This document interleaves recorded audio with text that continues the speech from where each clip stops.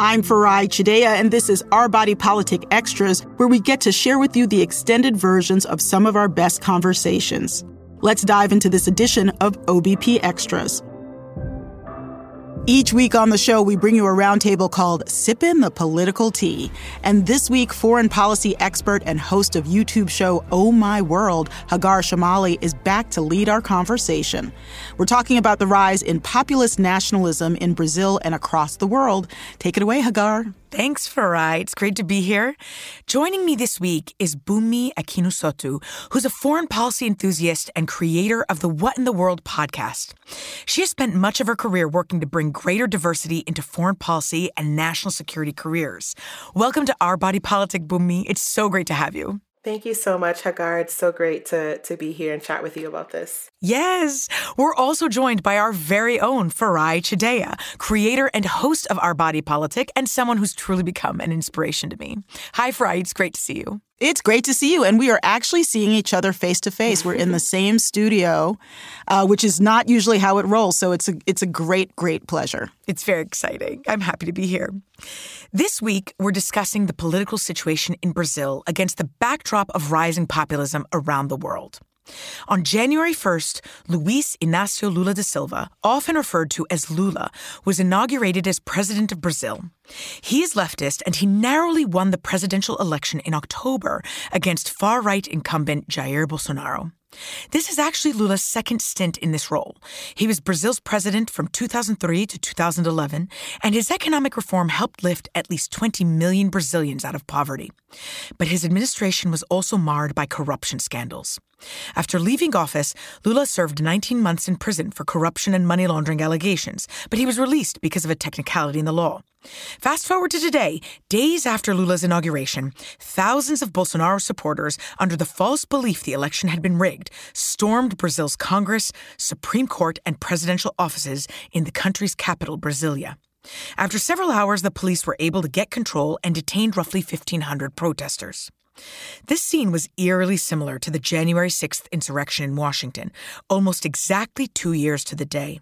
So we wanted to discuss what led to Brazil's own insurrection, the extent to which it was inspired by the January 6 events here, and what this means for global populist nationalism. Bunmi, I want to start with you. Can you help us set the scene a bit and give us some insight into the general atmosphere in the run-up to the presidential election in Brazil in October and the factors that could have contributed to the violence that took place in the capital? Absolutely. So much like the United States, as you said in your wonderful introduction, there was a lot of misinformation already leading up to the election. On the part of Bolsonaro himself, outright coming out, talking about, the polls being rigged and issues with information. So misinformation, just like ours, up in 2020, there was just a lot of quote unquote fake news phrases being tossed around. The second, similarly to the United States, where you saw a lot of elected officials at that time also harboring hate and sharing information that wasn't accurate, stirring the pot amongst already sensitive population, I would say. And the thing that is interesting for me, the third piece I'll mention, is around the faith-based community and the evangelical contingencies in Brazil that, just like in the United States, were kind of backing Bolsonaro and many of the insurgents and sort of spreading information or ideologies that left people in fear, frankly. And so those were sort of the three prongs that were a part of that environment leading up to the election. And can you also add to that a little bit, how tense was it during the election, right? This was a tight race. Can you also give us a little color on that too as well? Yeah. So again, I keep going back to the United States, but there's so much violence. I mean, actually, I want to go back to a situation from 2018 that I think I would call this like a prelude to this. And that is the assassination of Marielle Franco, who was an elected official. She was assassinated. And that sort of stirred a lot of conspiracy theories around her assassination, who assassinated her, and so on and so forth. So this violence is not new. new to Brazil when it comes to elected officials. And so, yes, so I would say that in the lead up to the election, there were online, if you want to even look at the digital space, just a lot of online sort of banter. And I believe from what I have read, similar to the United States, a lot of this had been monitored by sort of federal agencies in Brazil. But, I don't know if people were thinking, oh, it's just not possible that things could happen and we've got it under control, but they didn't. And so we saw what happened that day. So safe to say things were tense. A few American influencers and allies of Donald Trump made a number of public remarks regarding the election in Brazil. For example, on his podcast, Steve Bannon pushed a theory that the election in Brazil was stolen, and he encouraged opposition even after Bolsonaro said he would step down. Ali Alexander, who organized the Stop the Steal movement, told Bolsonaro supporters on social media to, quote, do whatever is necessary. Farai, is the United States now exporting far-right populism? What do you think is motivating these far-right Americans to wade into Brazilian politics? Well, first of all, let me start with something that is a little to the side, but very much related, which is that Meta, formerly known as Facebook, made the decision to re-platform Donald Trump. And this is being just very heavily decried by people in the global and national security worlds. There's something it's basically scholars and experts who form something called the Real Facebook Oversight Board, and they wrote a piece replatforming Trump on Facebook is a grave threat to democracy. He has put down the dog whistle and picked up a bullhorn. So one way to understand the people you're talking about, Steve Bannon and Ali Alexander, is they are people with bullhorns, and they are heavily funded. Like, they're not just like, hi, I'm here to create an ethno-nationalist movement in every country that I can get my hands on. They're being paid to do it.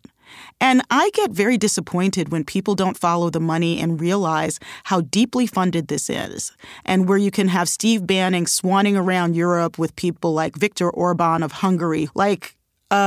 Folks, let's not make this a preview of what's going to happen in the United States. And we have a real interest in understanding that the weaponization of ethno-nationalism could lead to national civil wars as well as a global war. I'm just not going to sugarcoat it. And so the way that I think about the sort of ethno-nationalist movement that Steve Bannon is heavily profiting from is it's like the mafia. The mafia in Sicily is not the mafia in Philadelphia, but they're both mafias. And in some cases, they have beef with each other, and in some cases, they collaborate.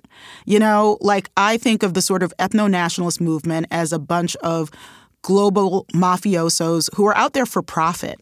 And unfortunately, a lot of people are buying into them just because they believe they're right. But these dudes are out there making major bank. They have a lifestyle supported by whipping up hatred and being what the book How Civil Wars Start and Barbara Walter calls ethnic entrepreneurs, who are people often from traditionally powerful groups like white Americans in the United States who fear declining influence and then go on the warpath against everyone else. So I think that, one of the differences is, for Jan 6, Donald Trump was a lame duck president. He was still the president of the United States with a pending inauguration, but he was still the president, and he failed in his duty as commander-in-chief in terms of January 6th. With Bolsonaro, he was no longer in office. Another difference is that Brazil had a dictatorship, and there's kind of these echoes in the civic structure of people. Dictatorships don't happen when everyone thinks they're wrong. They happen when some people think they're right. And so there are echoes in the Brazilian political system of people who felt empowered and strong. And there are people all over the world who like dictatorships if they're on the winning side of the equation. So I think that it's a feedback loop. I think Americans have always been in the modern era, dominant in media. Hollywood is one form of media and storytelling that we dominate, but we also spend a lot of time both in governmental and non-governmental ways messaging about democracy, sometimes for very selfish reasons, sometimes for very healthy reasons. So, all of which is to say, I think it's important for people to understand how people are selling ethno-nationalism for profit in a bunch of different countries with different politics, but for the same reasons, money and power. You know, you hit a very interesting point that is a perfect segue to Bumi, which is that the Brazilian Bolsonaro supporters after the election last October camped out outside the military headquarters in Brazil and called on the military to take over. And so, Bumi, if you could unpack a little bit the comparison to our own 2020 election. Unlike in the United States, Bolsonaro's supporters stormed their Congress after the president was inaugurated. But they believed something. And a lot of that is part of the misinformation that you highlighted. So can you dive a little deeper into what was their goal? What did they believe their goal was? What was it they were calling for? And maybe can you offer a little bit of some examples of the misinformation that may have driven them? Yeah. Oof. There's so much. What I understand is within the Brazilian military itself, there were factions that were supporting those who attacked in Brasilia that day. Similarly to the United States, we know that the Capitol Police, there were individuals who supported what happened on January 6th as well. So that's one aspect of sort of the groups of people. I would also go right back to the beginning where I talked about some of the faith-based leaders who want to ensure that the quote-unquote moral compass of Brazil is protected. You had highly respected evangelical individuals saying that, Lula was going to erase sort of the morality of Brazil and turn Brazil backwards and all of this. And so you had, I guess you could look at it in terms of the faction. So then you had sort of similar to the United States, young men who felt left out or feel left out of the economic and social apparatus of the country. Same thing here in the United States, where there's been lots and lots of studies and research and op-eds about white American men who don't benefit from globalization and who don't benefit from the advances in technology. And so I think it's the same thing in Brazil, where you see segments of young men who feel like they're just not being considered as it relates to the advancement of the country. And it's been sinking in their minds that they will go extinct, that they won't have jobs, that they can't be the head of household, et cetera, et cetera. All these things are going to sort of eliminate their existence. And so elected officials, religious leaders, obviously other folks in the community have sort of fed into these ideas of sort of elimination. Right? That our values, our ways of living are at threats because of the way Lula wants to support the country or lead this country. So it runs deep, Hagar. I won't say that. I can't even begin to explain all the other aspects. I did want to touch on what Farai was talking about with the media, and perhaps you all can relate in this idea of WhatsApp.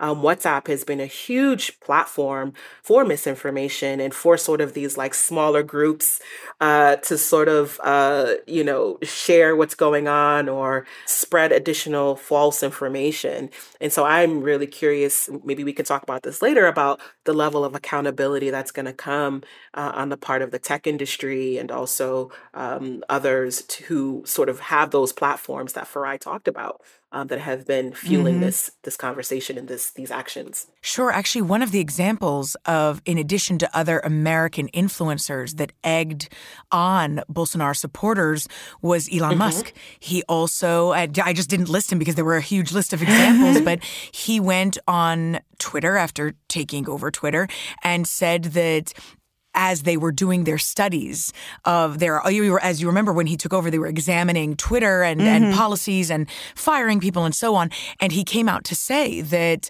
he was questioning whether Twitter was over-censoring the Bolsonaro, for example, for the statements that he made. And there was a lot of misinformation going on. And some of it was back and forth, by the way. And but that ended up instilling this lack of trust and further fueling this idea that, wait a minute. So maybe Twitter fed into supporting one side more than the other. And so I think you're absolutely right, is that they play a large role in swaying people and can I just get on my soapbox again? I'm sorry, I'm going to have to pulling this soapbox over multiple times. And this was not about what you said, but it's about how people think about this. Free speech is about your relationship to the government. Your, as a citizen of America's relationship to the government. It is not about what Facebook/Meta does. It's not about what Twitter does. You know, like, just like you don't try to sell strollers that harm children, like there are these horrible strollers where kids have gotten their hands caught and their fingers cut off. That's basically what we've got. Like right now, social media weaponized by people who want these ethno-nationalist movements are they're like exploding cars and strollers cutting off the fingers of kids. You know, it's just been proven that this is an accelerant that helps ramp up everything from outright civil war to Jan 6 situations, whatever. And I think it's irresponsible not only of Elon Musk, but backers like Larry Ellison, another one of the great tech gods, to go on some veta claiming this is about free speech. It's like, you want power and you're empowering other people who want power. But like, if America goes to hell in a handbasket, I don't think that it's going to be good for Elon Musk's business model. You know, there are people who are ethno-nationalists trying to take down the power grid. What happens to electric cars then? You know, so I think that the failure to distinguish between the concept of free speech as it applies to citizens in government and private industry is one thing, but also to understand that the manipulation of politics results in real-world death, real-world harms, and I don't think we've begun to see the beginning of what is possible. It makes you wonder, actually, also, did Bolsonaro himself, by the way, play a large role in encouraging this violence? Bunmi, can you shed a little light on that as well? What was his reaction to all of this? Yeah, so we know he fled, or not fled, that's my phrase, but he found his way to Florida, but the damage had already been done, right? I mean, as we've been saying, this has been happening, back last year, and even if you want to argue, once he started in his position, his political actions, and not to mention the COVID-19 pandemic and his handling or lack thereof of the pandemic, and the way he talked about the pandemic or COVID-19 as though it wasn't a big deal, as though it wasn't real, or that it wasn't as harmful as the world was making it seem. Is he still in Florida? I don't think I think right now he's still there. I believe he's still there. Representative Castro and some others have called on additional investigations into anything that the U.S. or U.S. Citizens or organizations may have done to fuel what's happening in Brazil. But for sure, Bolsonaro has not helped the situation. And while he did try to come out, like President Trump late in the game tried to come out and say, y'all need to chill out, the damage had already been done. And I would actually argue that the power isn't in Bolsonaro. The power isn't in those enablers, the influential individuals, again, from various parts of the government in Brazil and also in the media, and then also in those sort of other sort of powerful groups, the religious groups, the sort of social groups. There are voices in those spaces that have the levers of power to control what is being said and thought of amongst their followers. Yeah, and Bolsonaro at this time is still in the U.S., which discomfits a lot of people. He's kind of got like this, Elvis meets, some kind of religious shrine thing going on where people are like showing up, just trying to see him and touch the hem of his garments. It's all very creepy. Gross. I want to bring it back to the United States and then go global from there. Our political developments and movements have ripple effects around the world. How do you see far-right populism growing here? Since the midterm elections last year in particular, do you see far-right Semitism growing? And do you see an effort on the part of the right to differentiate from the right and the far right? Ooh, the last part is really interesting, like differentiation between the right and the far right. I think what you saw is that the center-right has essentially mainly caved in America. There was an exodus of center-right Republicans from the House of Representatives. They just resigned or failed to – I mean, they didn't resign. They declined to run again. They saw the writing on the wall that their brand of kind of the, George H.W. Bush, i.e. President Bush the First style, politics was no longer welcomed. There are some people of prominence left from that wing, which is, includes people like Mitt Romney. But you really saw a hollowing out of the center right and certainly of kind of the ideological neocon movement, which is very disenfranchised right now in Washington. Then there's the right, which I would say is, House Speaker McCarthy, but he's playing footsie with the far right, Marjorie Taylor Greene, who's now trying to present herself as the new center right. So if you followed all of that, it's kind of like, it's kind of like doing the hustle, but we're getting hustled. And or hijacked. Yeah. I mean, I think that honestly, I'm not always on our roundtables quite this breathless because, first of all, I'm usually in the host seat and there's going to be a lot more roundtables hosted by you and other folks, and I'm really excited about that.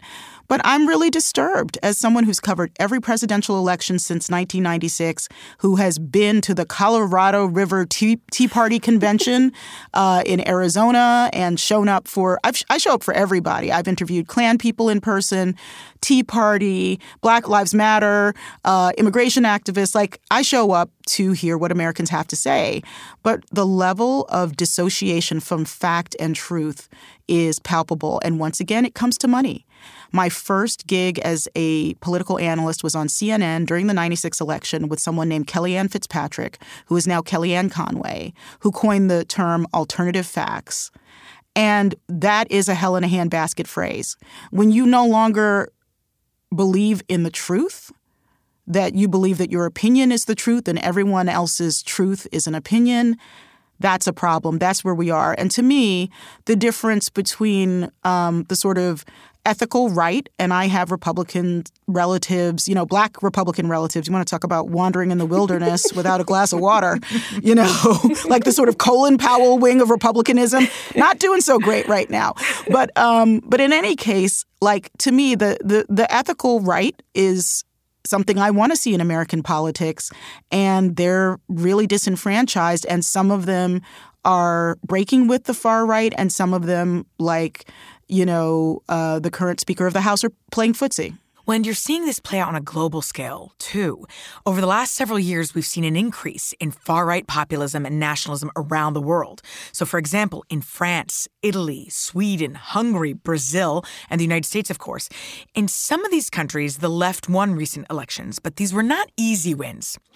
Bunmi, why is this trend growing? And to what extent are political developments, movements, or far-right groups here in the United States playing a role in this? Yeah. Why is it growing? That's such a big question. And there are lots of factors. I would like to highlight just maybe two of those.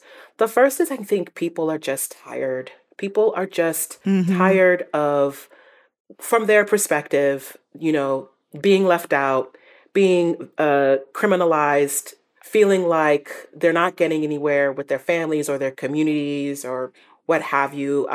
Being forgotten the old ways, right? Like the way we used to do things and the way we used to rear our families and the way we used to engage. So I think that across the board around the world, and I would like to say that I think that if you look at sort of migration patterns, I think a lot of that has to do with fueling some of the sort of alternative quote unquote facts that are out there. I think when you look at countries that you mentioned, like France, like Italy, like Hungary, they're experiencing large numbers of migration. I'm not saying that this is their fault. I'm just saying that there have been studies that looked at, as particularly Black and brown immigrants or refugees come into these spaces, you see a direct correlation with the amount of hate and sort of visceral disdain for change, right? And so you start to see that people feel left out. Well, now there's a mosque when there wasn't a mosque. Does that mean that they're going to, invoke Sharia law in my community? Right? It starts, and we saw that here in the United States. So I think that that's one aspect. Is just people are tired of change, tired of feeling like they're left out, that they're not heard, and they're feeling frankly threatened. And then I will also say that I do think that America, for better or worse, is like the adult in your life who you admire but also hate. So whatever they do, you kind of do, or it kind of signals to you that you can do. So if you had a parent or an uncle or an aunt who was a musician, right, and they were always bringing their guitar to the house party or whatever, that has an effect on you one way or another, right? And so I do think that America's sort of uh, issues with democracy, issues with racism. I mean, look at the voting rights issues that we've had. Certainly the assassination or the killing, the murder of George Floyd. Going back further, all of the things that we have been dealing with in the United States.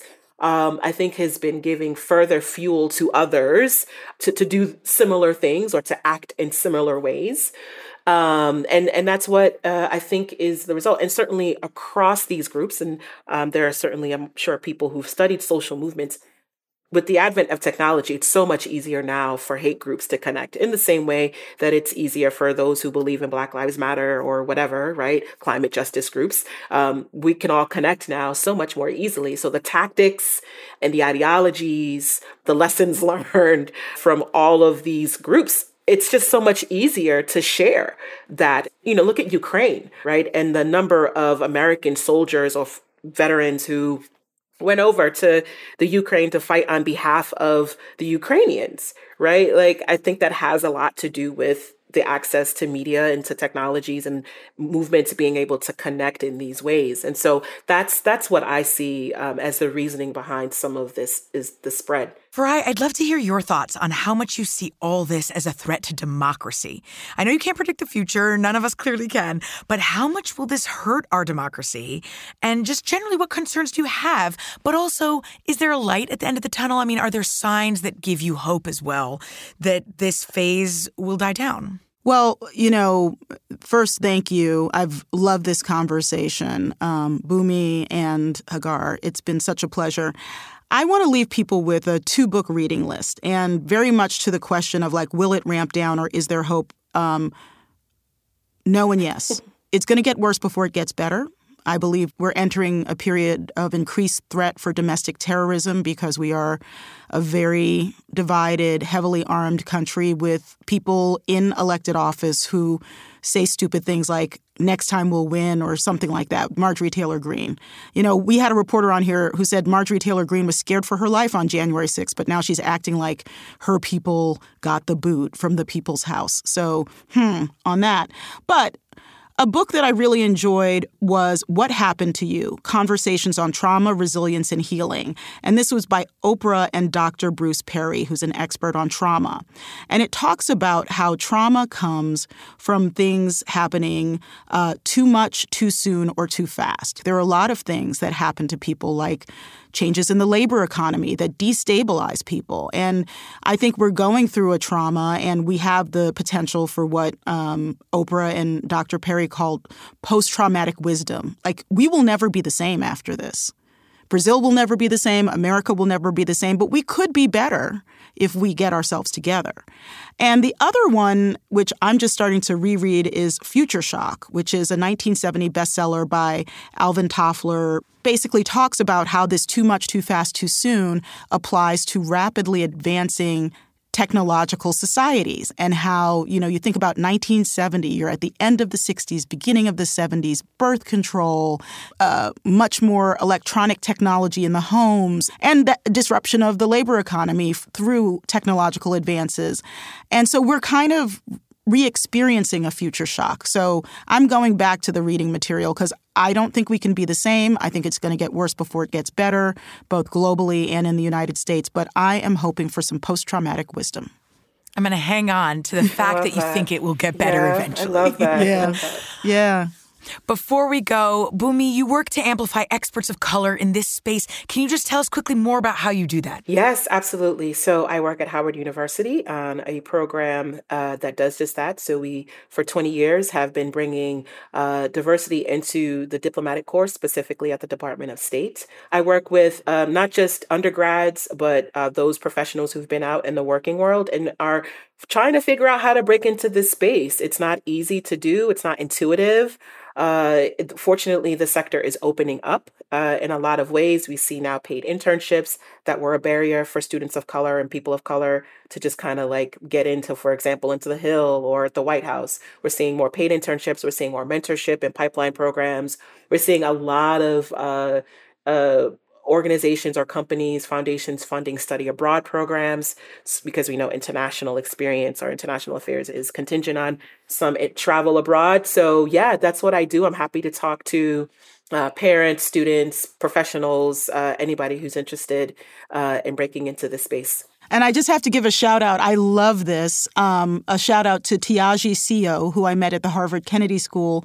She is a German diplomat who is a woman of African descent who runs Diplomats of Color and who's doing something parallel to you in Germany. So I think you two should connect. Oh, that's amazing. Absolutely. Absolutely. I'd have to say that I think a lot of what we're doing in this conversation is divine timing. I don't think that it's comfortable by any means, but I do think that unfortunately the situation with George Floyd sparked a lot of action that is necessary. And I just can't wait to continue to connect with people such as the women you mentioned. And of course, you, Farai and Hagar. Shout out to you for all the work that you've been doing, because these topics are so, so important for our healing, for our growth, and so on. Amazing. Thank you so much, Bunmi. Thank you, Farai. Thank you, Hagar. This has been great. And thank you, Farai. Thank you for letting me host this. Hey, Hagar, this has been 110% my pleasure. That was Bunmi Akinosotu, foreign policy enthusiast, creator of the What in the World podcast, and deputy director of the Rangel Fellowship at Howard University. And Farai Chideya, creator and host of Our Body Politic. And that was Hagar Chemali, foreign policy expert and host of the YouTube show Oh My World. Thanks for listening.